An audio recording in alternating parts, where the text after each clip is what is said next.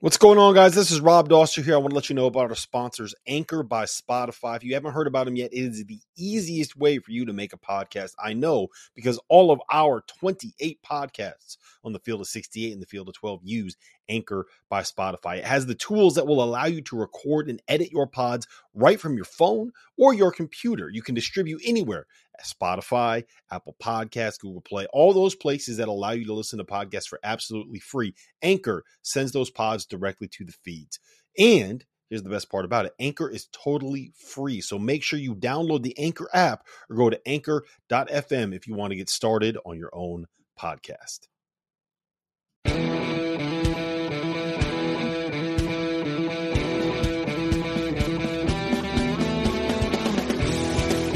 What's going on, everybody? Welcome back to another episode of the Doster and Deshaun podcast. We tried something a little bit different today. We are using an app called the Locker Room app to do some post-game stuff and do some late-night stuff. And we are going to take the audio from those streams and drop them directly into the podcast feed. If you want to take part, it's interactive.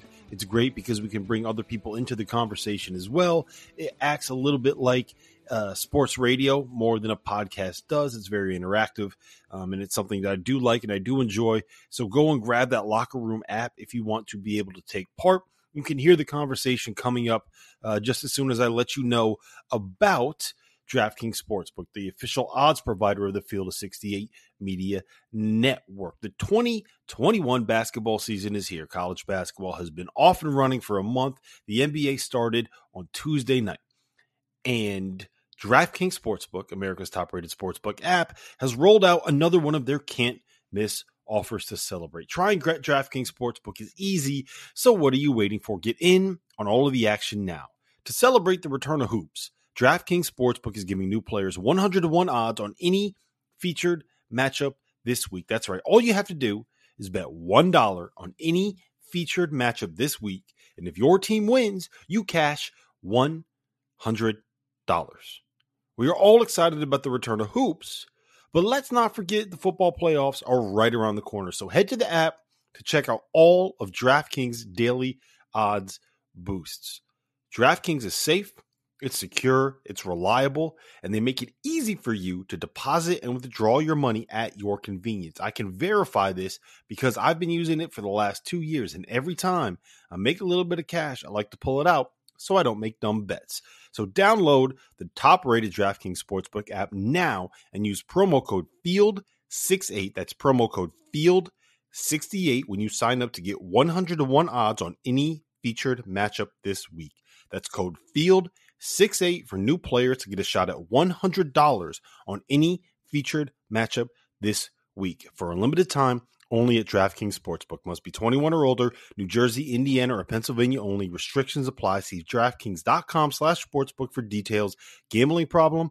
Call 1-800-GAMBLER or in Indiana 1-800-9-WITH-IT. Now, let's get into the podcast. Yeah, so let's just jump into it right now, man. While we wait for Jeff Hawkins to get here. My name is Rob Doster. I'm the host. The co-host of the Doster and Deshaun podcast on the Field of 68 Media Network. I got with me the one and only Deshaun Butler, a former All-American at West Virginia.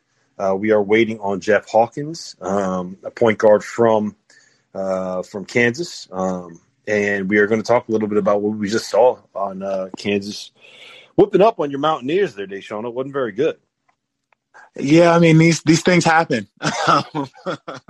That's literally all I have to say about that. I mean, Kansas came out and they shot the ball absolutely unbelievable. Oh, we got Hawkins. He's here. There we go. Hey, there what's up, guys? What's going on?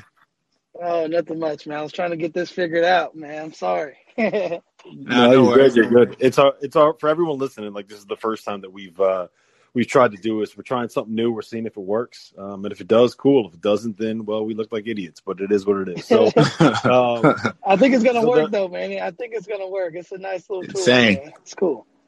Same. All right.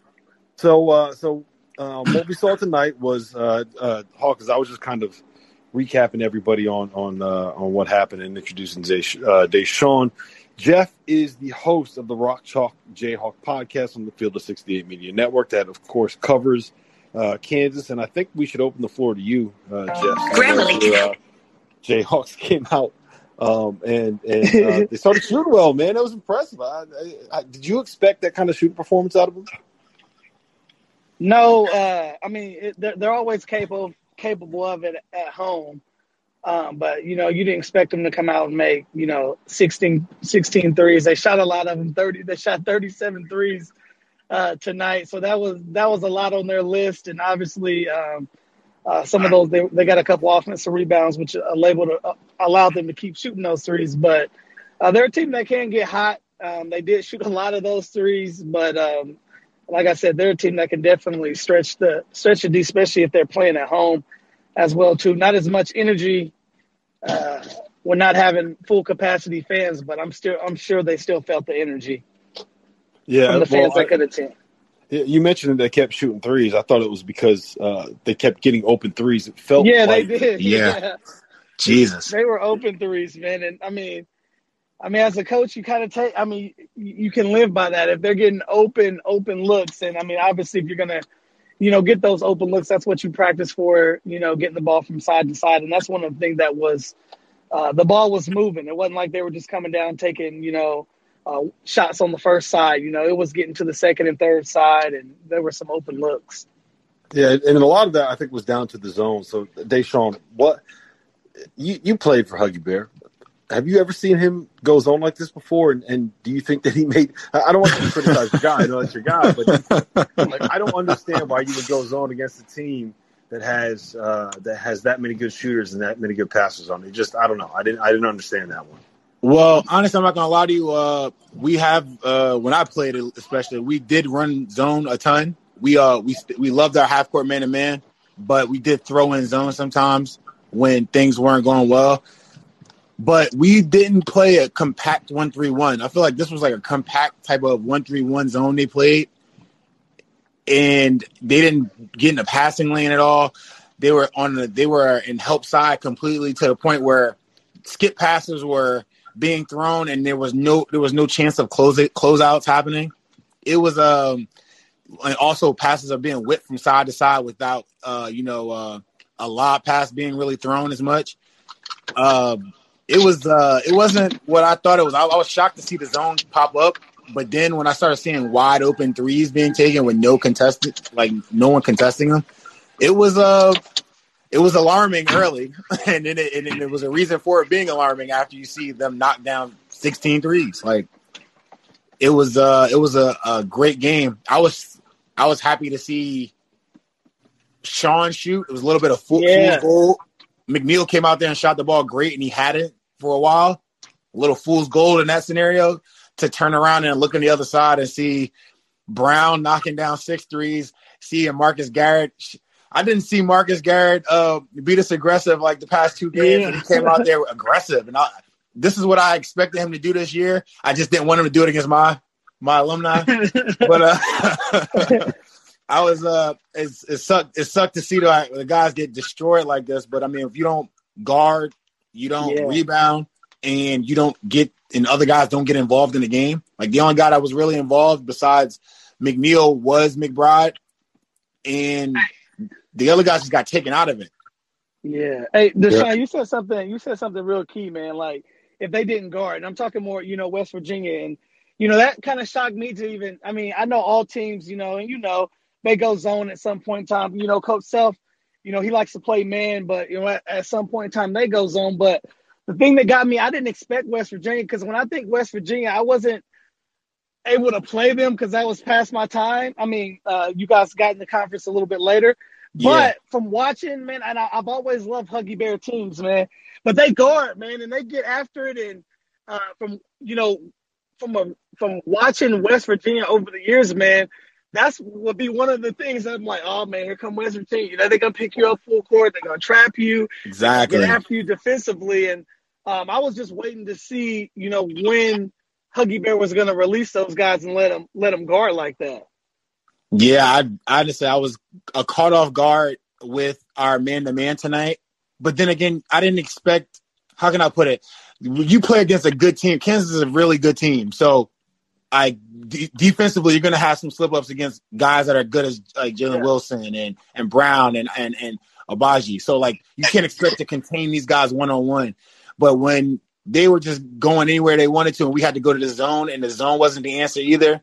And then the threes started raining and offensive rebounds. It was West Virginia. I love my team, but we're a good team, but we're not that good to rely on one person to score the basketball or two people to score the basketball. I feel like we need a more well-rounded scoring front, and we got nothing from our bigs. McCormack basically like was a defensive presence and offensive presence at times in the first half. Then after that, they kind of stretched the court out with the three-point shooting to the point where they got an offensive rebound. They were kicking out passes. Brown had all kinds of assists. It was great Kansas basketball, to say the least. Yeah, actually, and that brings me to a point. Right, there we go. I got cut out, fellas. I'm sorry, man. I'm sorry. I got cut out. No, you're good. This actually brings up a point that I wanted to ask you about, Jeff. There's a question from Sean Coleman in the chat who said, I feel Kansas' ability from three is underestimated, and that is what is making them so dangerous.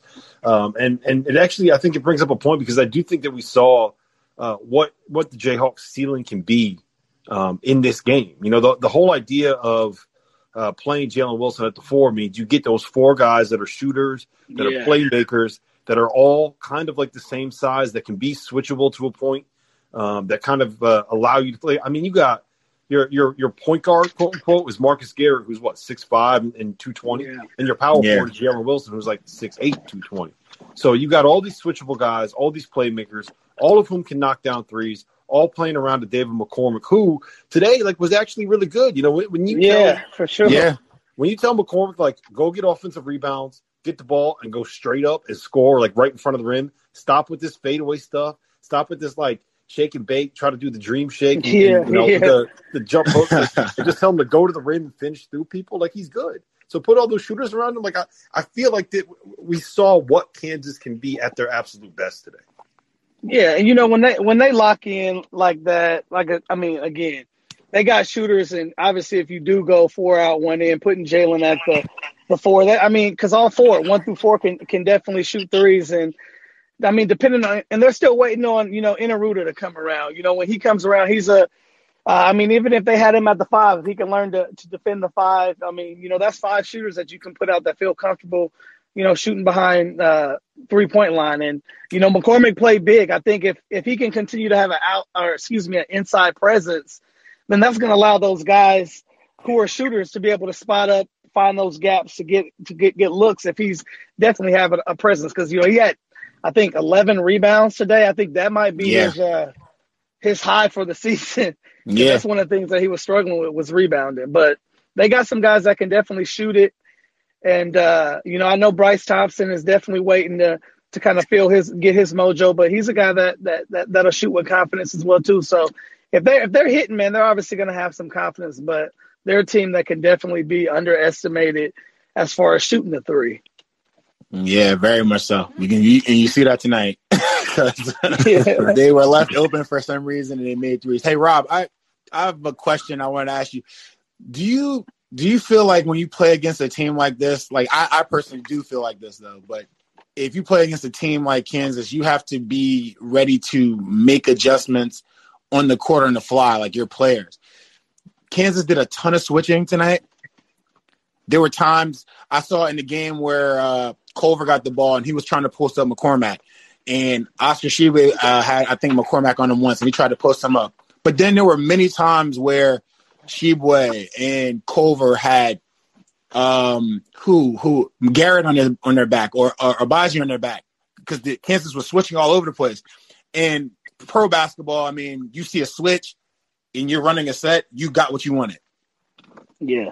You made them switch. Now, you have this big and a guard on you, you walk them down, you set up, you post up, then you can do the things that West Virginia normally does anyway with high-low and all that stuff. I was shocked to see that, like I told you before with the Gonzaga game with Corey Kispert, how they just didn't take advantage of the switching or the mismatches that they get because, if we don't count Sean shot the ball great tonight. McNeil shot the ball great tonight. But if he's not shooting the ball, we expect Culver and Tshiebwe to do a ton of the lifting from missed shots and rebounds, So if they're going to do a ton of the heavy lifting, then we have to find ways to get these guys the ball. I feel like they didn't do a good job of playing on the fly, finding mismatches and exploiting those mismatches. And then, I mean, if you're going to let the guards guard bigs and not get the bigs the ball, I mean, Kansas doesn't really have to guard anybody at the end of the day. I definitely agree with you because I think they should have gotten Culver. To me, was the guy that seemed like he always had a mismatch, right? It never seemed like they were trying to get him any of those duck-ins. It felt like, especially early in the second half, they kept running sets to try to get high lows into Big Sheeb. And a couple times, like they got it one time and he missed a layup. They got it another time and he scored over McCormick. And then they tried it one more time, and I can't remember who it was, but they threw the inbound or the pass into the post got stolen, and it felt like that was a freshman. It felt like they kind of went away from it after that, and I thought that was something they could take advantage of. And the whole thing is when you have two teams where one is going to play really big at the four and one is going to play kind of small at the four, it's who ends up winning that matchup right there. Exactly, Rob. Who makes you adjust? And Kansas was the one that forced West Virginia to go zone and then forced West Virginia to try to play small because they couldn't really deal with what Kansas was doing offensively. I don't know. I agree with what you're saying. I don't know. I thought that West Virginia would do better in that part of the matchup. Yeah. I thought they would do their part. Like the things that they normally do, I thought they would do well. And then when Kansas came at them early, punched them in the mouth, and kind of made them readjust to what they were doing, it's never good. When a good team like that can impose their will in the game that early, make you adjust, make you change up what you're doing. I hadn't seen that zone at all. In the 6, 7 games? What was it? Like I haven't seen that zone once.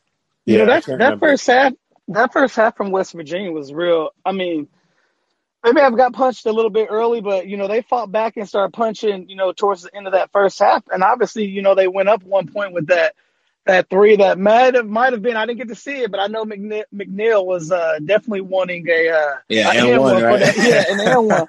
But, they fought back, man. And, I came out, I was thinking second half, like, man, it's going to be a dogfight, man. It's going to be a dogfight. And, obviously, Kansas, came out on fire, and obviously, playing in a zone in a situation like that is as a shooter, man, like, when you see a zone, man, your eyes just light up because it's going to be so many. And that's something you really can't do with Kansas too, because of allowing those shooters to just really get their feet set, and I mean, for anybody to be able to get their feet set when you're in a zone.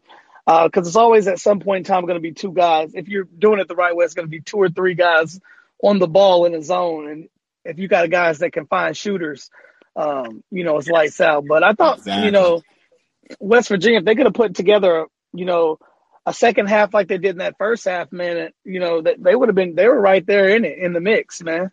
Yeah, definitely. They were in the mix. But if I look at the first half, it was the Sean McNeil show. So basically, we would have needed him to double his points. Dude, 40. And he would have had that 40 piece. Because he only had 4 in the second 40 half. Points for it to even be close. I was hoping it'd be like a more well-rounded front. Like, all right, Sean shot the ball better than he shot it the last few games. So maybe Derek Culver and Deuce played like fine. He played like steady throughout the entire game. Like quiet 19 type deal. But like Asher Sheboy, Emmett Matthews, Culver, we expect these guys to like lead a little bit better scoring wise, and it just never came, especially Taz Sherman, who like me and Rob talk about like scoring the ball. He came in and like had 2 points and only shot 4 shots the entire game. Like he couldn't guard anybody tonight. So it was just a tough outing against a really good team. And I'm just going to chalk that up as the Big 12, It's the Big 12. Yeah, bro. It is. Rob's going to try to make man. You know that. Rob's going to try to make it seem like I did something wrong. It's the Big 12. West Virginia's still a good team. Rob's not going to get me in my feelings. We're good. Hey, Jeff, what he was referring to is whenever West Virginia is losing, I text him as if he's one of the guys on the floor. Like it's his fault that West Virginia's losing. Rob guilts me. He's like, "What are you guys know. doing?" And now I start sweating. I'm like, "What are you talking about?" I'm not out there, man. I'm watching it like you. I'm watching the game. He's like, "What are you guys doing? I can't believe you guys. Did you notice?" I'm like, "What are you talking about? What did I know? What's going on?" So Rob's that's awesome. Gonna forever live with you, man. Exactly, forever. All right, Hawk. Let me get one more thing from you, and then I'll let you get back to doing whatever you got to do tonight. So I know that you're around that program and you talk to those guys. Did you see this kind of season coming from Christian Braun and Jalen Wilson? Because I feel like Christian Braun a little bit I expected, only because like Bill told us back in like October. He's like, "Hey, watch out for Christian. Like that kid's going to be good." For sure. But like Jalen Wilson, like I didn't necessarily expect this kind of year from him. So what did you hear about those guys in the offseason, and did you expect this kind of season out of them? Obviously, from hearing from what I've heard, obviously with Christian Braun and Coach, like you said, Coach Self said it back in October that he really thought that Christian had even jumped up a couple of notches even from last year. So he was really expecting him to have a good season. And Jalen Wilson really wasn't that much talked about. He was early last year before he had his foot injury, and so many Kansas fans just all over the board were loving him. They were loving him. Then he had his injury and came back, and you knew that he obviously had the ability to compete at a high level. We just hadn't seen it in a while. So I couldn't say that like I knew before, like, yeah, man, I knew Jalen Wilson. I knew he had the capability of playing the way that he is now. And I probably wouldn't even say I knew he had the capability of playing this way, but I don't even think I can say I thought that he would even be playing this good. So I think that's just, two big pluses that they have right here. And I think they even still got some icing on the cake with Abaji, man, because he's been playing solid throughout this whole time and hasn't been, really talked about, but he's been the most consistent out of the Jayhawks. Yeah, he really has. They've been really good. Me and Deshaun talked about this on was it Sunday? Maybe last week. I can't remember. Yeah, I believe so. How they just keep winning games, and at some point, you have to give them credit for winning games when you know that they're not right. And it felt like tonight was kind of something of a get right night for them. So it was good to see it. I'm glad Kansas kind of hit their ceiling a little bit. Jeff, have you? How much did you watch other hoops tonight, man? You want to hang around to chat about the rest of the country? To be honest, I really didn't, man, because I was watching my little one, and then I had open gym today with my high school. So I was. Right. I haven't even really had. I got all my stuff on record right now. Exactly. I was trying to watch some scores a little bit as the KU game was going on, but I was actually at the KU game as well too. So there you go. Yeah, there you go. So it's hard to kind of. Well, I'll tell you what. If you want to go watch, go give the Missouri game. Fire that one up on the DVR. I heard about that. I did hear they had a Yeah. I can't complain if I see Missouri struggling. I'm sure they think the same way about Kansas too. Yeah. All right, man. All right. So, Deshaun, what was we had some good games tonight. We had NC State knocking off North Carolina. We had Texas Tech knocking off Oklahoma. We had Iowa just finished knocking off Purdue. They won by 15 in that game. Purdue. What was your who you impressed with? What was one of your biggest takeaways from tonight? Honestly, I checked a little bit of the Purdue game out. I wanted to see the matchup between Luka Garza and my guy Travion Williams. I got a chance to watch Travion Williams play. I want to say last week, and I'd never seen him play before. Big with amazing touch, handle, great passer. So I was excited to see like that matchup, and it really wasn't what I thought it was going to be. Right. Hey, Deshaun, we got a special guest jumping on right now. You ready? You ready for this? Talk to me. You ready for this? Oh, wow. Special. Wow. I'm not sure I'm special, but listen, I just want to know how you're feeling, Deshaun, after that. Like shit, bro. What do you think? You think I played? Like the two bigs were like invisible, absolutely invisible in that game. Doster had them going for like 40-20, and they were non-existent. They're non-existent, man. And I wanted to kind of play back to what I told Rob in the beginning of the season, how Kansas was being downplayed tremendously before the season started. I remember just explaining that thing. And it's interesting. Like, no one's talking about Kansas. They talk about Baylor. They talk about West Virginia. No one's talking about Kansas. I think they're doing this on purpose so Kansas can have a good season. And voila, they're playing great. So, listen, if they shoot it like that, they can go to the Final Four. I still don't know if they can win it all. Like, if they shot it like that against Gonzaga, they would have beat Gonzaga. Yeah. No, they would. You're right. No one's would have beat Gonzaga if they shot freaking 16 for 33 from three.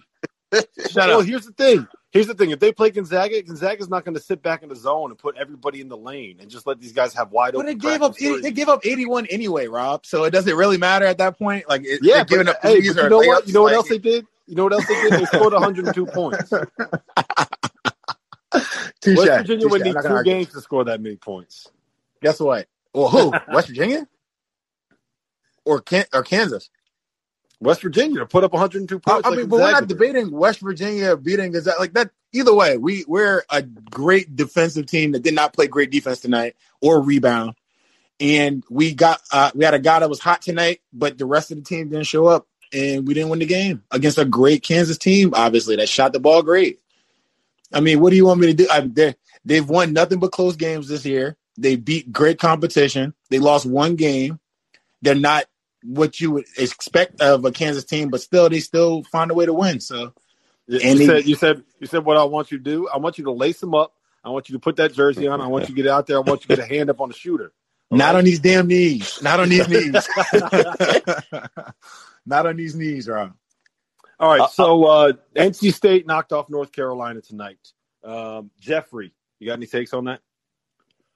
Yeah, I mean, I think the big thing is those Carolina guards are still young, and Roy loves the bigs, and the bigs are good. Don't get me wrong. Yeah. Like, Sharp's gonna be really good. I think Kessler's gonna be good, but those guards just aren't ready. And what they're missing, the biggest thing that they just do not have, is a wing with size that can just go get one.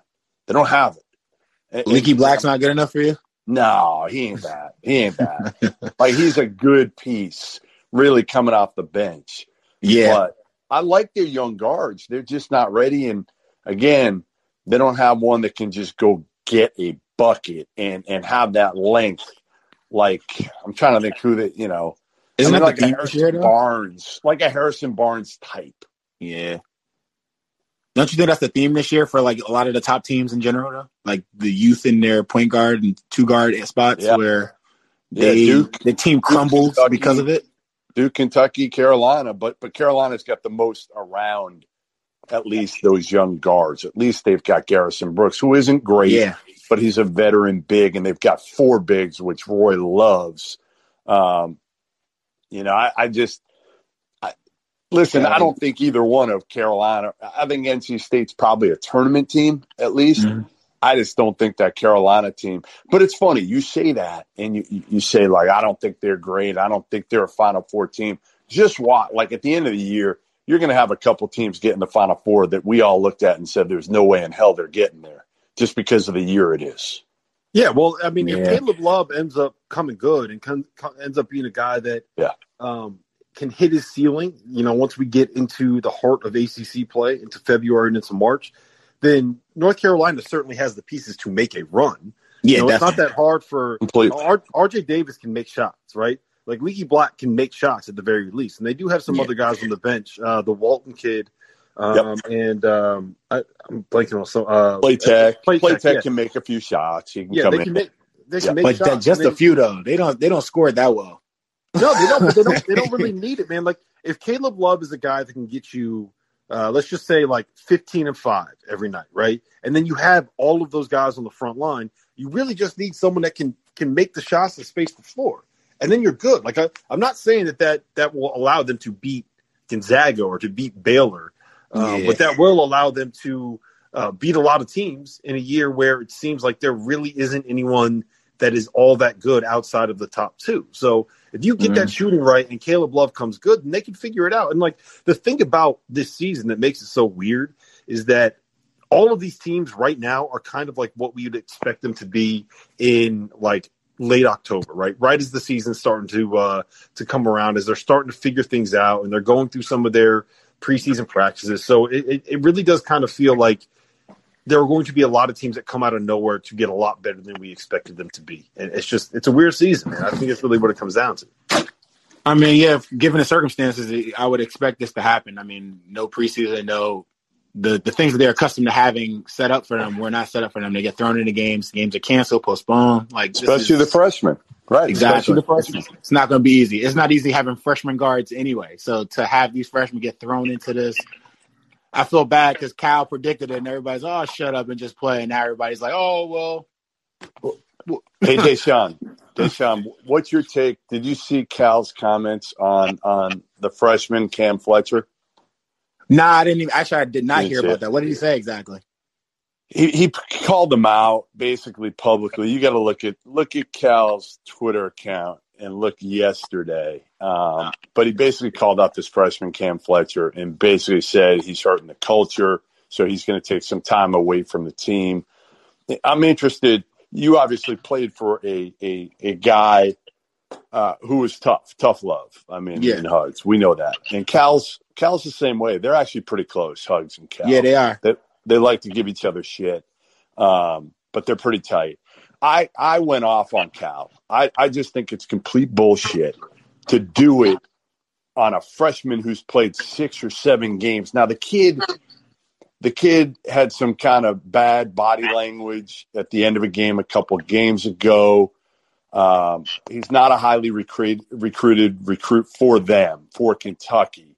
So I thought it was just Bush League to come out publicly. I said it earlier today with Rob. Yeah. I was just curious your thoughts. I'm reading it now. I'm reading it now.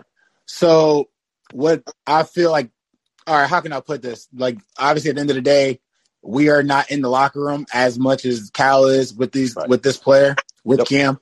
So we don't know what the ins and outs of what Cam has been doing, how he's been acting. But to your point, there's still team law here.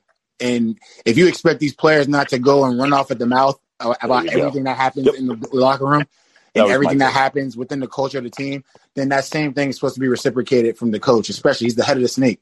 Like, he can't 100%. Go and go onto Twitter. Rob, didn't I say that exact thing earlier today, this morning? Yeah, more or less. You said it a lot. You can't preach leadership and then do stuff like this. So I think it's frustration, Deshaun. Yeah, I honestly think it's 1 in 5 frustration that Cal has never had. And now he's starting to get some people, even in Lexington, getting on him a little bit of like, hey, what's happening here? And one of the things I've heard now for a while is he's not getting after it on the recruiting trail like he used to. Yeah, I guess so. I mean, if you look at the team, you can say that.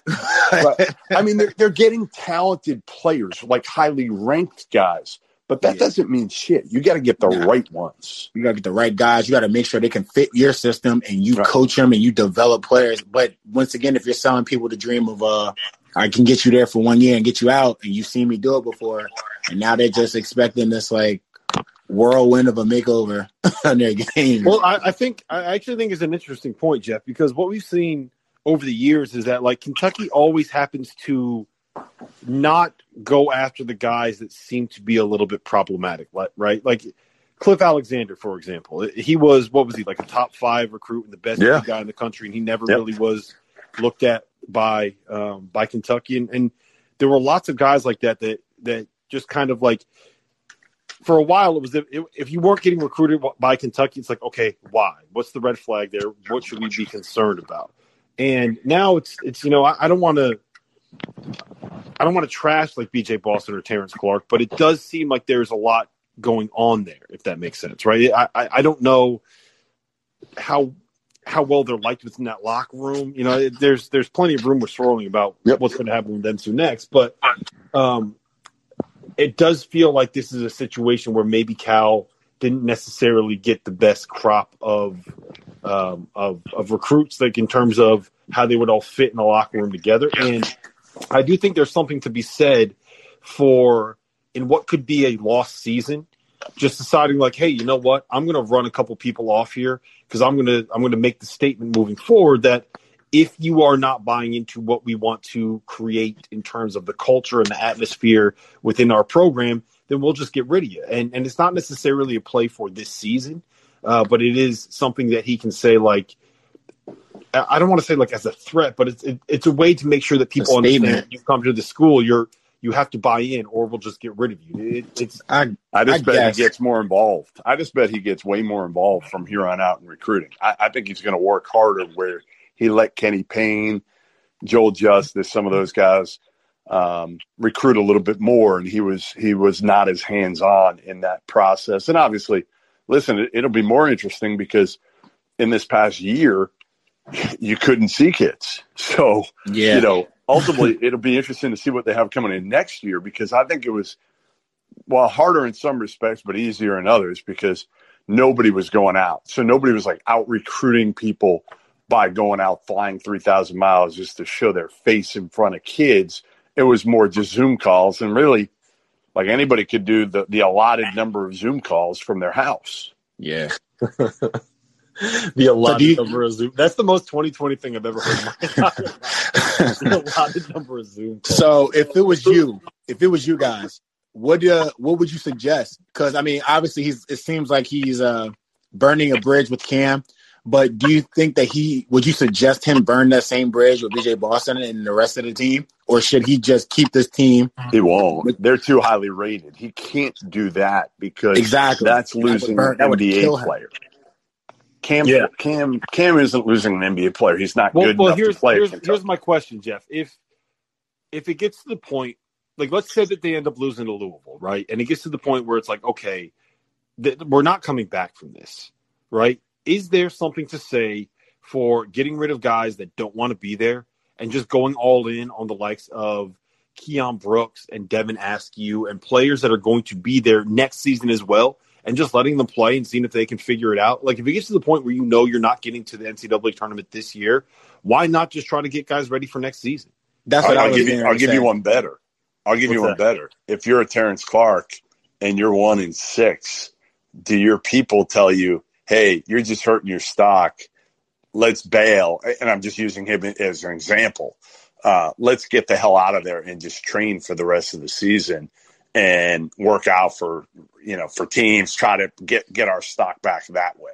Oh, and maybe how would you put out a press release that says how the guy has a foot injury and he's going to be out indefinitely for 2 to 3 weeks. Yeah, like that. I feel like that's just like that looks terrible. In my opinion, who knows if you can fool the scouts? Go ahead, by all means, fool the. I'll tell you this much though. I'm sorry to cut you off, and I'll let you go after this, but I'll tell you this much.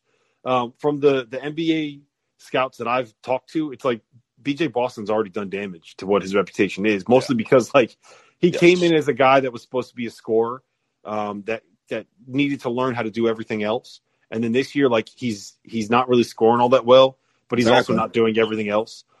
Terrence Clark, like the lack of a shot hasn't really been there. There's concerns. There were already concerns about attitude, I guess maybe. What's the personality? I think is that the best way to say it. So yeah. He was horrible when I watched him defensively. Horrible at Brewster Academy. I know a lot of his teammates weren't thrilled playing with him from what I was told. I like Terrence off the court. I just think he's got some maturing to do, and I think a lot of these kids do. And I tweeted it the other day. I actually think this adversity is going to be good for a lot of these kids if they fight through it. Now, again, a lot of them are going to go to the league anyway, and they're going to blame it. Their people are going to blame it on Cal and Kentucky and go to the league, and they're still going to be picked, whether it's late first round. I don't see any of them. To be honest, I wouldn't take any of these kids right now in the first round. None of them. No. You wouldn't take Terrence Clark or BJ Boston in the first round? I would not take Terrence Clark. So what team? Like what team needs them? Right. I take Brandon Boston late in the first round and just put him in the G League, put him in the right organization, and hope second contract he can be good. That's what I do. No, I get what you're saying. I think that's a little too harsh that you wouldn't take them in the first round. I wouldn't take Terrence Clark in the first round. I think you're crazy to take Terrence Clark in the first round. Right? Okay, I guess you wouldn't take them versus they're not going to get taken in the first round. They're two very different things. Because somebody will take the first round. Right. That's true. I mean, again, somebody will take Terrence Clark in the first round. You're probably right because he looks the part. He's going to go into a workout and he'll make enough shots.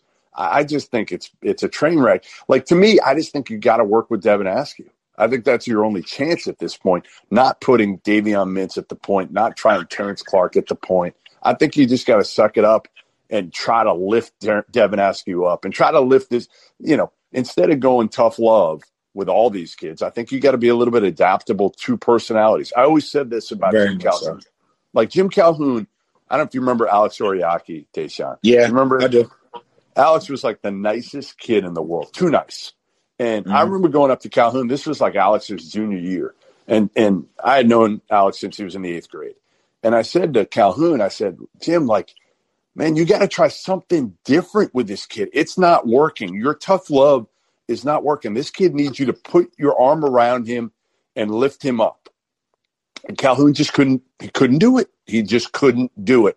And I think Calipari's similar in some respects, where he knows one way, and it's that way with pretty much every kid instead of adapting and saying, all right, you know what, I got to treat these kids all a little bit. The best coaches, to me, are the ones that adapt to each kid and their personalities and know the right buttons to push with each kid, not just one button for everybody. Yeah, I agree with you. Like, that's very big because you can't. I mean, it's more than one way to skin a cat, man. And if you're trying to get something done, you're trying to win games, you're gonna have different personalities, different everything on the team. Like, people are gonna be thinking all kinds of different things, and just to be able to reach into those individuals and get the best out of them in different ways. I mean, that's the most productive thing to do as a coach. But like you said, a lot of people don't do that. They just know their way and they want to bulldoze through things. So, all right, I'm off. I'm gonna let you guys continue, but I'm listening, and we'll talk soon. All right, Jeff. Talk to you later, man. I'll see you in the morning, Rob. Unfortunately. Deshaun, you want to invite some people in here and take a question or two, and then get out of here and call it a night? Bam, bam. All right, sounds like a plan. All right, I'm gonna invite a couple people in. Hold on, Greg Waddell, if you want to come in. What's going on, man? So I see Greg Waddell there. Oh, cool. There he is. Greg, what's up, man? Yo, what's up, guys? Thanks for getting me up here. I don't know if I missed any of the instant reactions to the Kansas-West Virginia game. But would love to hear Deshaun's thoughts. We do a locker room on betting stuff, and I gave out West Virginia as my favorite pick today. I did too. I was expecting the front court to be like a huge mismatch for the Mountaineers, but man, Culver was not there today. Yeah. Just like I was telling Rob earlier, man, it was very disappointing. I thought that was going to be a mismatch that they can use. I kind of feel like West Virginia isn't good with changing things on the fly. I feel like as a basketball team, when I played, at least as a professional, when you set a screen and you get a guard on your back, whatever play you're running, just stop now. And now it's time to take advantage of the mismatch. And they had those mismatches during this game, and they didn't really take advantage of them, which kind of edged in the advantage of Kansas. And Kansas, obviously, the way they shot the ball, the way they rebounded those misses and made more shots, it was. You're not going to beat Kansas in the field house without getting stops. It's just like you're wasting your time. So it was a tough to watch, but I'm sure the Mountaineers will figure some things out. The man Hugs. He's notorious for stern film sessions. So, oh yeah, I believe that. Yeah. So I'm also curious. I haven't watched a ton of West Virginia this year, but I've been box score watching. I saw they played Gonzaga really close, and then I just caught their game against Iowa State earlier this week, and then this. Yeah. What do you think? Like, what's more true to this team's actual form? Are they going to be a team you think like can compete for a Final Four this year? I think they have the opportunity to. What they normally do, their bread and butter is obviously what they do in the boards offensively and defensively. Now their defensive actions, their principles, they need some work. They're still gelling in that scene, but they are getting better. I will say they got the majority of the same team back, but they still have a bunch of guys that really aren't like they've never been there. They don't have anybody that's been into the tournament before. Yep. They don't have anybody that's experienced or into that in that scene. So they have a new group in a sense. But if they were to go to a Final Four, they would have to pick up their shooting like in the perimeter. Like it just needs to be better. Like tonight it was cool. Sean shot the ball great. McNeil did, but like we need a more well-rounded front to beat good teams. Like not even thinking about Gonzaga. Like we played Gonzaga close, but to even come close to even staying in games with teams like Kansas and Baylor, God forbid we got to get ready to play these guys. Like we can't have one guy on the perimeter, whether it be Deuce or whether it be Sean, just one guy shoot the ball well, and then have our bigs not play well, or have our bigs play well and then us not shoot the ball well on the perimeter. Like we need a more well-rounded front. And as of right now, it seems like it's lopsided offensively. Whether it's one group, it's like either it's the bigs doing well and the guards aren't, or the guards are doing well and the bigs aren't. And we need to figure out how to make that a little bit more well-rounded. I feel, like I said, rebound and defense, we're there or getting there at least. But the offensive end is kind of the inconsistency in that is kind of killing us. Yeah, my take on that, Greg, and I know you weren't asking me, but I'm going to jump in and I'm going to give it. Yeah, Greg, he's the pro. Ask him. He knows. So my big thing with West Virginia is like I absolutely think that they have the talent to compete with anybody in the country, right? Like we saw them hang with Gonzaga, and anyone that listens to the Deshaun and I's pod knows that I think Gonzaga is like a truly special team this year. So I think they can compete with anyone. But the problem is there's going to be a night at some point where they have nights like this where they just can't get the ball inside, or the defense isn't working, or they're not making shots from the perimeter. And when that happens, like there's not really a plan B for them, right? They kind of do what they do, and if it doesn't work, then they're in a little bit of trouble, I feel like. So I think that it's weird to say like they have the talent to compete with anyone, but it's worrying to like pick them to go to the Final Four because they're susceptible to having a bad night. Does that make sense? 100%. That makes sense. Yeah, I feel like they got the parts, and they're still so young is the thing too, right? Like theoretically, a lot of these guys could be back next year. I don't know how much they're on the NBA radars, but interesting team. I'm going to keep my eye on them for sure. Thanks for getting me up here. I'm going to jump back down, but appreciate you guys. All right, thanks. Thank you, bro. Deshaun, we got one more. Carter Elliott was in the chat talking before, so I'm going to let him jump in to see if he wants to ask you a question. Carter, what's going on, man? How you doing? Hey, what's going on, guys? How y'all doing? Good, man. How you doing, bro? Doing all right. So, Deshaun, I heard you say that Kansas is a great team, and I kind of just want to dive into that a little bit more. So, do you think they're great enough to challenge Baylor for the Big 12, or do you think it's Baylor's to lose at this point? Because I mean, it's Baylor's to lose, bro. Is it? I mean, because I was down on Kansas going into the year, but they kind of showed me something a little bit this year, especially when they go with that small ball lineup with Jalen Wilson playing a little bit of the 5. But you still think it's Baylor clear right now? Nah, it's a clear Baylor thing. Like, Baylor plays 9 guys. They have 5 guys that like average double figures. Like this is Baylor's to lose. What I will say about Kansas is what I thought before the season started. Looking at the team, the guys were very talented. It was just I wonder why everybody downplayed them so much, and they were bigging up Baylor so much that I was confused because I know Kansas and Bill Self always keep a good team. Getting a chance to see them against Gonzaga, I saw them at their most inconsistent. Like they weren't shooting the ball well. They did everything they could to stay in the game. They even came back in the game, and then they ended up losing to a really good team. A really good team in college basketball right now in Gonzaga. And then everybody they've played so far has been close. And I just, looking at this team, like they win close games and they play within themselves. I mean, they're still and they have the certain guys that are killers in their team that they use to shoot the ball. Like I was expecting Marcus Garrett to be more of a dominant offensive force in the beginning of the year. I remember telling Rob, hey, I think he's going to be an All-American if he can step up scoring, blah, blah, blah, blah. Mm-hmm. But watching these games, their past 8 games, like Christian Brown is a gunner in their team. Abaji, gunner in their team. So you don't need like guys like Marcus Garrett to go out there and try to get 20, 30. I mean, it'll make it easier for Kansas, but you don't need that because they already have other guys willing to just go out there and score the ball, that self-trust. So then you have guys like Marcus Garrett who goes out there, he makes 3 threes tonight, and he can almost, I won't say coast. He didn't have to like force the issue like in other games where he was forced to like make a play and he couldn't. And he was getting a shot blocked out of bounds. Things like that. Like I feel like Kansas is getting a good grip, like a good grasp of who they are. Like they know which guys are going to be their scoring guys and which guys are going to go out there and set up offense and rebound and help, like all that stuff. Like they're getting a good grasp of who they are. Right, especially because them guys were in rhythm tonight. I mean, exactly coming off them screens. Unfortunately, unlike Greg and Rob, I was on Kansas. A little stat I saw earlier. I think West Virginia is 0-8 since they joined the Big 12 while playing at Fog Allen Fieldhouse. So I thought the magic of the Fog would kick in, but once they started going under screens and them guys got in rhythm, it was kind of tough. They really got in the rhythm in that second half, especially with Brown and Abaji hitting shots there. So it was a tough game. That Kansas team is good though, for sure.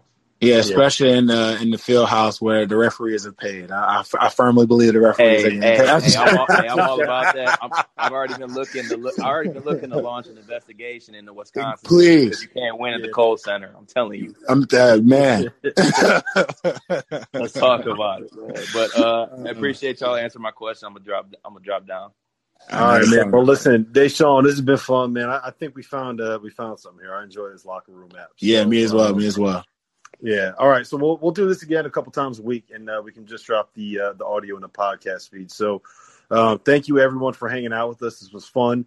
If you're listening on Apple Podcasts or on Spotify, please give us 5 stars, give us a rating, give us a review. Say something nice about us in the comments. I need that ego boost. I lost a couple bets tonight. I'm not feeling too good, so I need that to help me up, to boost me up. And always a pleasure, guys. This was fun. Thank you.